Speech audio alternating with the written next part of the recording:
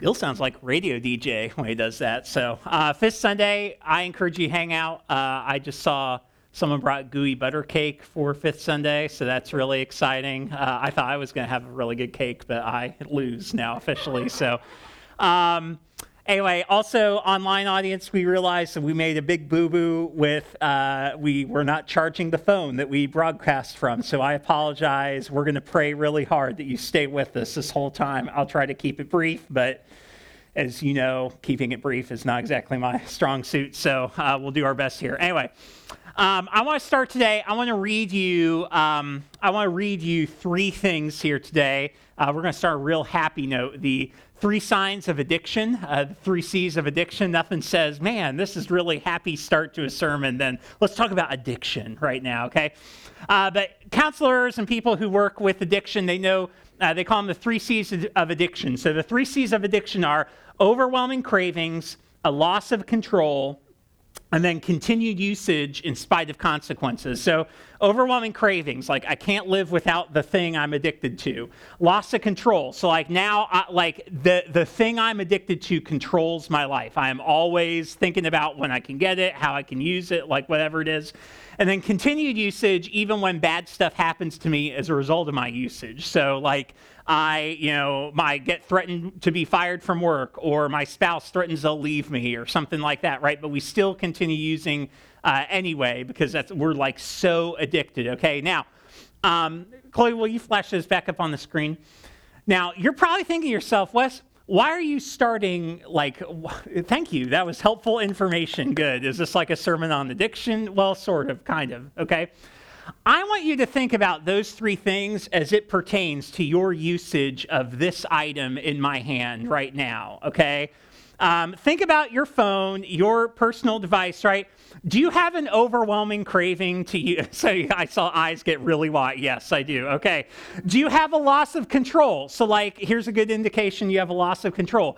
You are looking at your phone and you don't even realize you're looking at it. It's like so second nature, right? I just do it whenever I do. I sleep with my phone, whatever it, oh, wow. Okay. That was not, we're going to talk about that later on. Loss of control, continued usage in spite of consequences. So my partner, my spouse, my friends are like, will you put it down? Like, will you stop it right now? Whatever it is, you just cannot stop, right? Hey, this is the most important meeting of the year, but I'm Candy Crushing it up right now. I'm on level 9 million right now, and just 3 more bananas, and I'm all the way there, whatever it is, right? You are just so driven by that, right?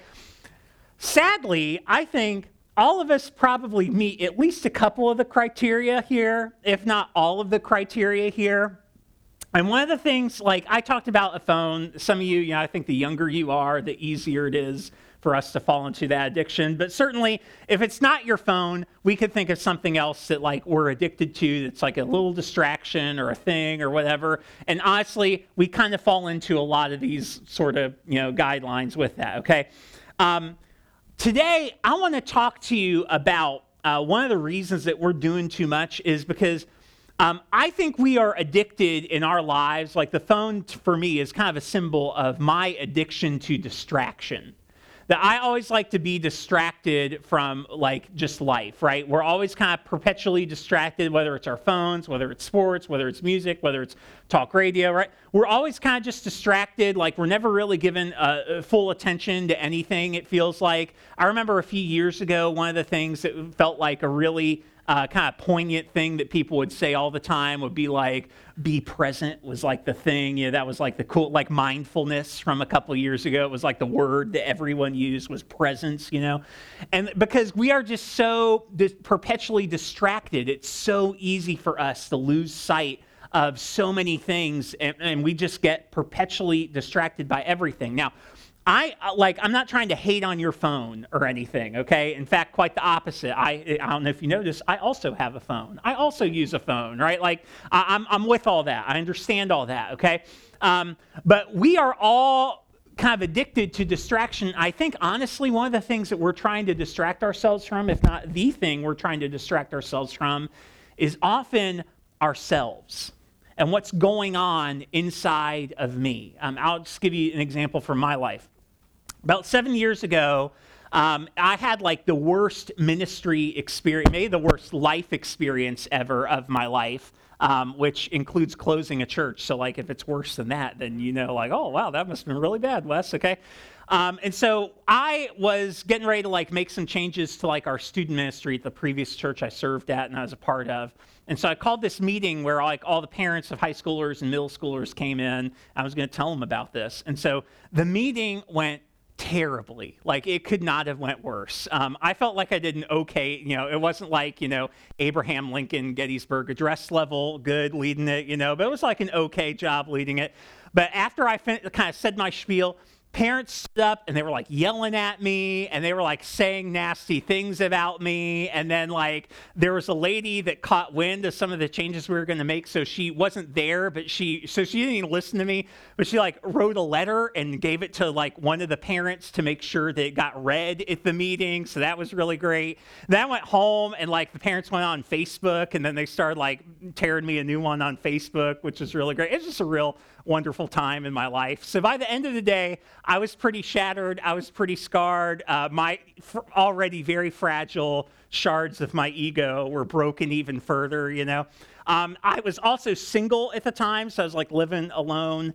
And I remember that night, I was like, I cannot like go to sleep just by myself. Like, this is not going to work. So like I popped in season 1, DVD number 1 of Modern Family. And Modern Family, Cam and Mitchell watched me fall asleep that evening, okay, as I was doing that. And that began the habit that honestly lived supreme in my life for like months, if not years afterwards, where I could just not be alone. I could not be quiet. If I was in my car, I had music going, I had a podcast going. When I was at home, cleaning the house, doing whatever it was I was doing, like the TV had to be on in the background. I had to have a podcast. I had that music going on, like all this kind of stuff. I could not fall asleep without my phone playing something in the background while I fell asleep. And the reason is because without that noise, all of a sudden it was silence. And all of a sudden in the silence, all the hurt, all the fear, all the like just crazy wild emotions I was feeling in that season following, like it was all going to bubble to the surface and I could not handle it. I had to be distracted. It felt like my only option. Here's kind of my point, that permanent distraction is a state many of us live in. I'm going to move just trying to distract you. Anyway, permanent distraction is a state that many of us live in, okay? We are always kind of distracted from all kinds of different stuff. Blaise Pascal, this is one of my favorite quotes. Blaise Pascal was a mathematician, philosopher, and theologian. So kids, we call that triple threat, and that's what Blaise Pascal was. Blaise Pascal says, all of humanity's problems stem from man's inability to sit quietly in a room alone, okay? Now, here's what's really interesting. Blaise Pascal wrote these words in the 17th century, okay? That's the 1600s, kids. Now, let's just all list all the things from the 1600s that we still use to distract ourselves today. I'll just sit and wait. Right, like nothing. It's like, oh, movable type. Oh, wow, like they didn't have indoor plumbing, okay? Blaise Pascal would look at the Little House on the Prairie and go, wow, that's so advanced right now, right? Because like he wrote hundreds of years before Laura Ingalls Wilder was even around. I was reading a book while I was on sabbatical, and the guy talked about how he was sick one day, and he decided to download season 1 of Little House on the Prairie with, I think, like Michael Landon was like the big star in it. And he said, like, when you're sick, you're just like watching Price is Right and whatever junk on TV, And he was like, I got like 5 minutes in, and I was about ready to blow my brains out because it is so slow. He's like, episode 1 was just, Pa was looking for a new horse. And that was the episode. Like, that was it, and he was just saying, like, it's even like the way the cuts are done in the filming, like it's just so not fast, it's so slow, right? And it's just kind of like, man, it's just typical of the age we live in. Blaise Pascal says, hey, part of our problem is we are perpetually distracted, and we are perpetually distracting ourselves from ourselves. Meanwhile, the problems that we are trying to often distract ourselves from still fester and wound us on the inside, and they cause problems in our present, whether we realize it or not. Here's kind of our problem in a nutshell: escapism. Escapism is the practice of trying to use something to escape. I remember a few years ago, a guy, again, at the previous church I served, named David. And David was an alcoholic for decades of his life. Unfortunately, he eventually passed away from a stroke due to complications caused by his many years of drinking. But David eventually got sober, and he actually led a 12-step recovery program at our church. And I remember hearing David speak one time to a group of people about addiction. And I'll never forget, David said, yeah, when I was an alcoholic, I drank not because of how it made me feel, but because of how it made me not feel. And that was so, like, I'd never thought about that before. It's like a 22, 23-year-old kid. But David was saying, like, yeah, it wasn't because alcohol was this huge draw. It was that, man, I had a lot of fear. I had a lot of self-loathing. I had a lot of anger from my childhood. I had all this kind of different stuff that was kicking around on the inside of me. And alcohol was just a convenient and simple way for me to be able to escape from that. Now, you and I, right? I mean, I guess that's a huge problem in our world today, right? Alcohol, marijuana, the opioid epidemic, right? Like, we see that in the news all the time, the different ways we use to escape. But a lot of us, I mean, you don't have to do something illegal or illicit to escape, right? We do it all the time, okay? We have a 3-hour-a-night escape that we call Hulu or Food Network TV or Amazon Prime, right? You have an escape that you call retail therapy, right? Like, that's a thing, okay? We can talk about pornography, and like, that's an escape. We can talk about like all these kind of different ways that we just get lost in kind of escaping reality and escaping and running from the things that we are afraid of inside of ourselves. Now, some of you might listen and you kind of think, well, what's the big deal? Like, it's just a little hobby. It's just like an hour 6 of, season whatever on Netflix, right? It's just like this thing or that thing. Like, hey, I'm not hurting anyone. It's not illegal. What's the big deal? Who cares, right? And good question. Here's the only point I'm trying to make to you today is our attempts to escape are ineffective. They aren't helpful. We are permanently bound to them. Right? When I told you earlier about kind of my noise problem, like I just always had to have noise going on in the background, right? My problems and the things I was trying to escape didn't go away.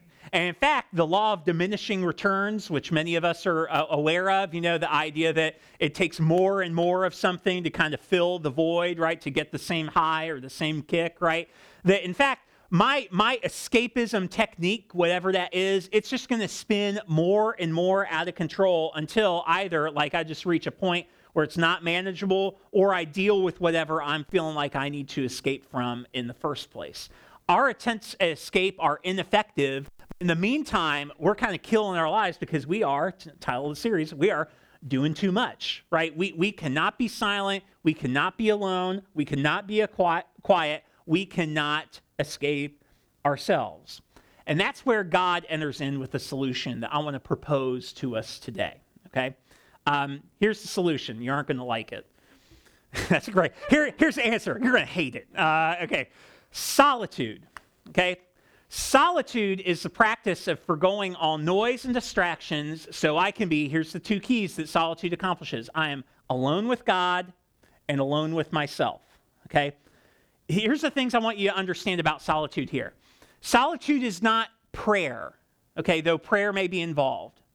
Solitude is not I'm reading my Bible or something like that, though that you may be spurred to do that or that might occur to you over the course of that time. Solitude is literally I'm just sitting here in a quiet space, alone with God and alone with myself. And that's it. It is as unspectacular as that.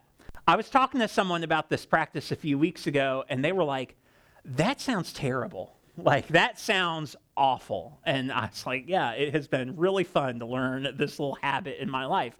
But that's what solitude is. Now, we resist it. But again, perhaps our resistance is just endemic of the reason we have all the problems with this in the first place, right? God is a big fan of silence and solitude. If you open the Bible, you will not see, there's not like a verse in the Bible that's like, thou shalt practiceth solitudeth or anything like that, okay?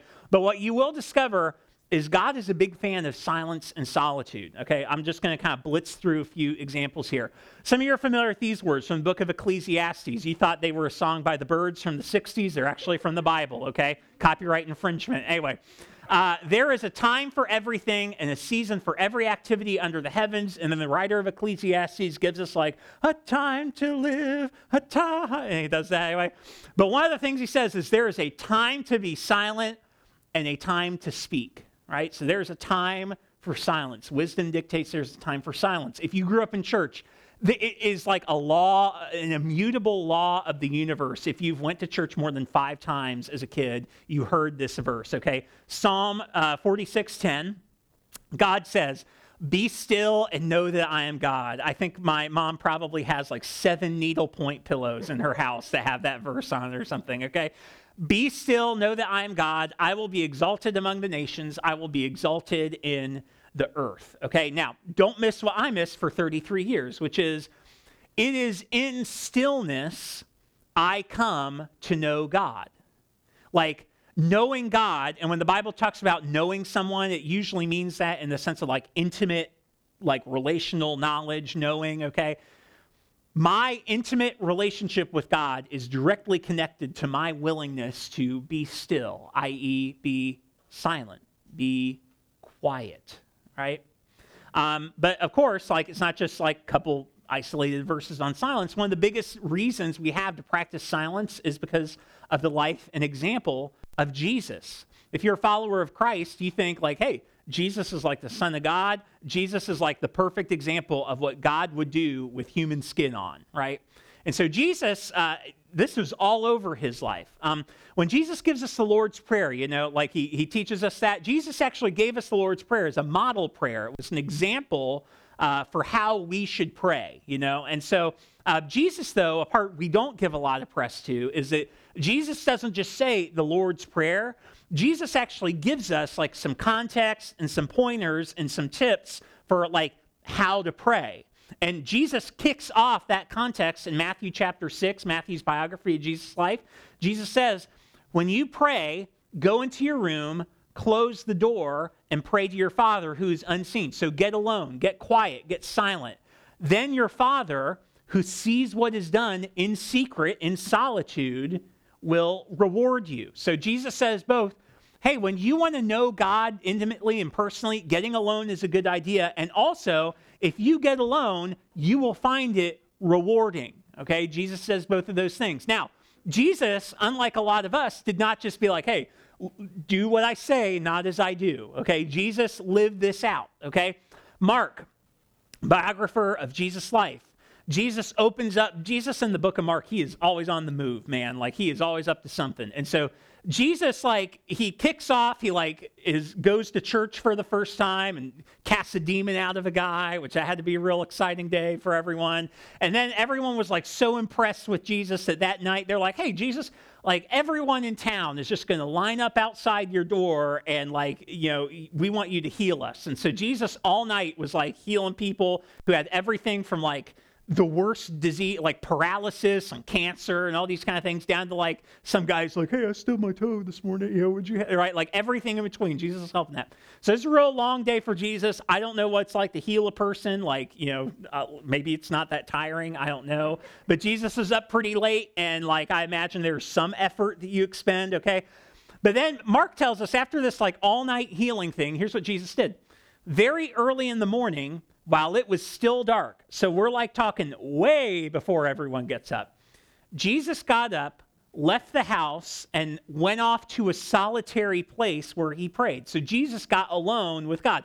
He prayed, yes. It is hard for me to imagine that when Jesus prayed, it wasn't like 4 straight hours of talking, right? Like there was certainly some listening. There was certainly just some being quiet, being in my heavenly Father's presence. Jesus, in fact, we're told, like next verse, Simon and his companions, Jesus' disciples, went to look for him. So like Jesus was so committed to this, he got up super early to do it, and he didn't tell anyone where he was going. And again, because this is like 27 AD, they couldn't just hit him up on Snapchat and be like, yo, Jesus, where you at?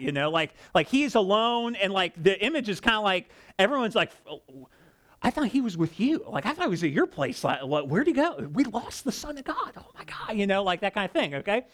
Jesus, continuing on, when Jesus begins his ministry, Jesus kicks off his ministry, gets baptized, and then the very next day, Luke, in his biography of Jesus' life, tells us what Jesus does. Jesus, full of the Holy Spirit, left the Jordan, like the region around the Jordan River, and was led by the Spirit into the wilderness, where for 40 days he was tempted by the devil. He ate nothing during those days, and at the end of the days, he was hungry. Thanks, Luke. That was real informative, buddy. But I want you to see this. Jesus, he has this big moment where we're told, the heavens open up and the dove descends on Jesus and a voice comes from heaven saying, this is my son, whom I love and whom I am well pleased. Everyone's like, oh, this is so good, so good, so good. And Jesus is like, I'm going to roll out my ministry with 40 days of silence in the wilderness.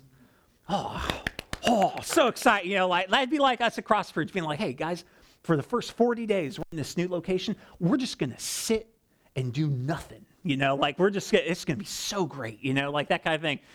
But Jesus, again, this was so important to him. He knew, hey, if I'm going to do this 3 years of packed up ministry, whatever it is, I am going to have to be focused on hearing, knowing, seeing God in the silence, in the wilderness, right? That was a practice of Jesus. That was a practice of his life. Okay, continuing on. Jesus, we're told, so he feeds thousands of people one time when he was teaching. Immediately, Jesus made the disciples get into the boat. So this wasn't hey, they just kind of were like, hey, Jesus, why don't you stay here and do this thing, and I'm just going to kind of casually head over. No, Jesus go away. Leave me alone, right? Please, leave. Jesus made them get into the boat and go on ahead of him to the other side while he dismissed the crowd, everyone that was around. And then we're told what Jesus' party animal did. After he dismissed them, he went up on the mountainside by himself to pray. Later that night, he was there alone. So Jesus, again, alone for hours at a time. Yes, probably praying. Yes, probably doing it right. But certainly also practicing solitude with God, right? Because this is a practice. This is a fundamental thing of Jesus' life, okay? So much so, this is my last verse I'll share with you. Luke, the biographer of Jesus' life, the guy who interviewed the eyewitnesses to everything Jesus said and did, Luke just tells us Jesus often withdrew to lonely places and prayed. Jesus often got alone by himself for the only purpose of being with God. What things in your life do you think people would say, hey, they do that often, right? Oh, I eat often, right? Oh, I talk to you on the weekends often. Those are the only two things I do. I read my Bible. Those are 3 things I do in my entire life right there. I just told you all that. The things I often do probably do not include, oh, I'm going to spend time alone with God, right? That's not necessarily something that we actively or often do, okay? But yet for Jesus, he did. Now, again, I just implore you, if Jesus, the Son of God, saw something as good, necessary, and important to do to maintain his spiritual life in this world, to know God well, who am I to be oh, well, Jesus, rookie over here, whatever, right? No, of course, maybe part of the reason our lives don't look like Jesus more is because we don't embrace practices like what Jesus did. Part of the reason that I think solitude is so important, I got 3 reasons for you why I think this is so important and why I think we should do this. Number 1, solitude makes us aware of what's going on the inside of us, okay? I was trying this earlier in the week. I took an hour on Monday to practice some solitude. I got maybe about 10 minutes into that time, and all of a sudden, what I recognized, again, just sitting there alone like an idiot, on my back porch, I all of a sudden realized how much, I felt a ton of guilt just bubbling up to the surface. I felt guilty about ways I'd messed up in the past. I felt guilty about ways I've kind of impacted our marriage negatively. I felt guilty about like, oh man, I've dragged like people I love into like all these things. Aren't like wrong or bad or anything. It's just like a challenge that comes with knowing and being in a relationship with me. I felt guilt about like things in my life that I feel like I'm just like not measuring up at, or guilt about not doing it, like all these kind of things, right? Now, that was right under the surface the whole time. But I didn't recognize it until I sat in silence and allowed myself to feel and hear that, okay? Here's what's so important about solitude. That stuff was there the whole time. I just didn't know about it, okay? Here's what's so important about that. When we are distracted, constantly on the move, avoiding listening to what's going on the inside of us, it is not that stuff disappears or doesn't influence us in our actions. Oh, no, it sure does. I'm just ignorant of it. So I might as well listen and hear so that I can deal with it instead of just continually being driven by factors and forces I don't understand. Second reason why solitude is important. It reminds us God doesn't need us to be God for him. Again, I have this list of 16 practices since I've come back from sabbatical a few weeks ago that I'm trying to incorporate in my life on the regular, okay? One of those is every Monday morning, first thing in my workday, I spend an hour of solitude with God. I hate it. It's the dumb, I was thinking about it today. I'm like, oh, shoot, Monday is tomorrow. I got to do this again, okay? Because this is so antithetical to me. I want to be active. I want to do something. I want to be a difference maker. I want to do all this kind of stuff, okay? This is not me. One day I'm sitting at Lake Ella on one of the benches, watching the ducks or whatever stupid stuff you do at Lake Ella, just sitting there oh, there's another duck. Great, And I'm sitting there, again, like an idiot, thinking, God, there's so many better uses of my time. I could be this, I could be that. And I'm tacking through the list in my mind, thinking, God, there is so much stuff to do. Who's going to do it all? How's it all going to get done? And I felt very clearly a sensing from God of yeah, that's kind of the point. That's why you're doing this. Because whatever needs to be accomplished, you're going to need to trust me. One of the reasons I practice solitude is because it is a hard reset for my mind, body, and spirit, that God can do more with 90% of my time than I can do with 100. In fact, God can do more with 80% of my time, 70% of my, 1% of my time, infinitesimal percents of my time than I can do with 100, because he is God, okay? I am not. Solitude reminds me of that. Here's a third thing solitude does. Solitude frees us from needing to justify ourselves. One of the things I realized over my life in this past season is I do so much activity in my life, not because I feel called to it, not because it's a good idea, not because I think it's important, but because I don't want people to think I'm lazy, okay? I have the pastor guilt, and so the big thing about pastors is we're oh, it must be hard working your one day of the week, that, and it's a half day at that, that kind of thing, right? And I'm not going to be a lazy pastor. I'm going to do all the things, that kind of thing, right? And so I'm going to do the work of 7 staff, whatever it is, right? And it's not that anyone's asking me to. It's not that anyone's telling me to. It is all an incessant need to justify my existence, right? The great Dallas Willard, a guy who I talk about a lot, spiritual titan of the late 20th century. He was also the chair of philosophy at this little place we like to call the University of Southern California. So, real dummy, Anyway, so Dr. Willard was teaching a philosophy class, and at the end of this class, a student stood up and kind of aggressively and said some stuff just in class discussion, where he stood up and he was talking to Dr. Willard, and he said some stuff that was both wrong, it was just incorrect, and it was offensive. So it was nasty and mean, he's being a punk.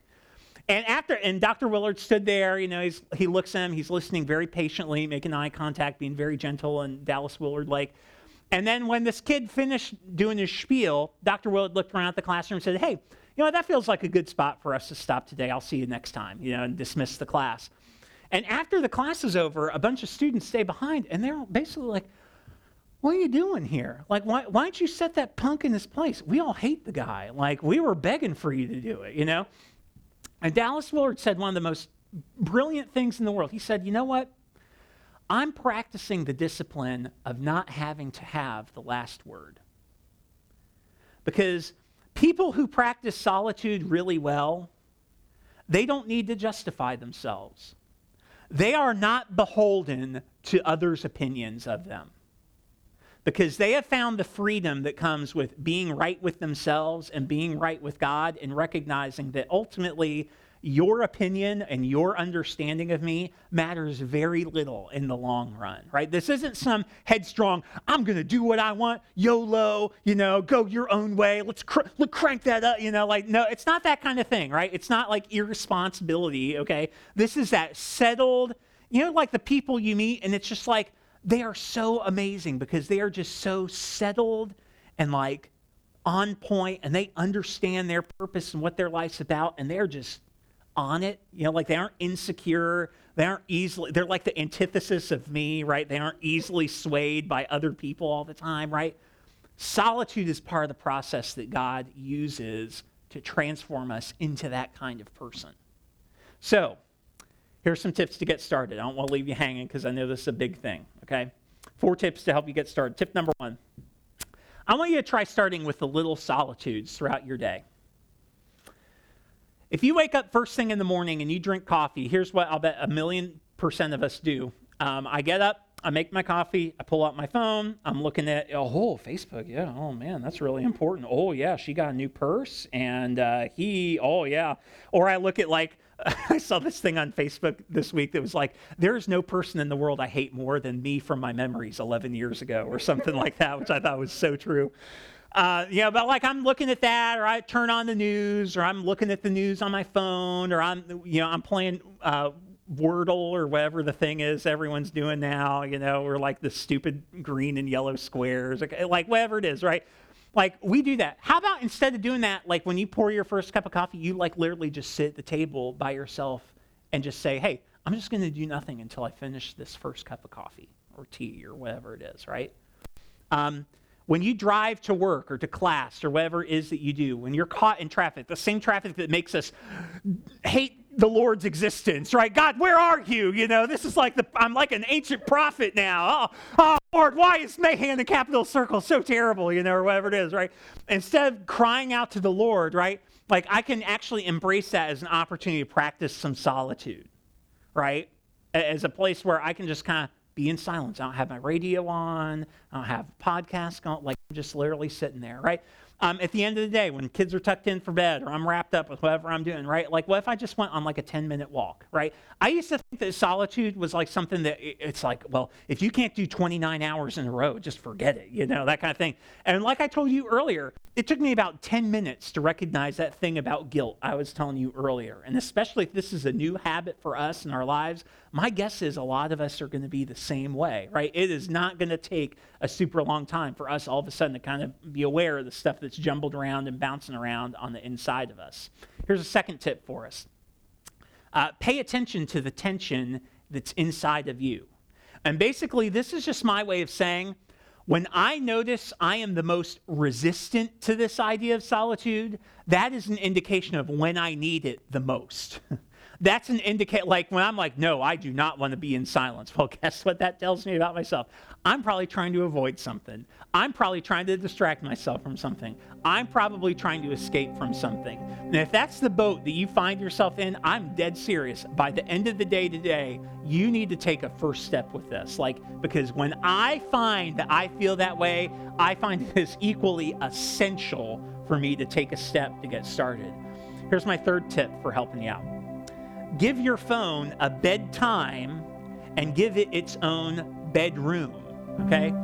Best Christian I ever met in my entire life is a guy named Rick McElmurray. My wife is laughing because she also knows Rick, okay? Rick, one time, Rick was an executive. He had a job in downtown Chicago, and he would have a 45-minute commute each way, each day or whatever.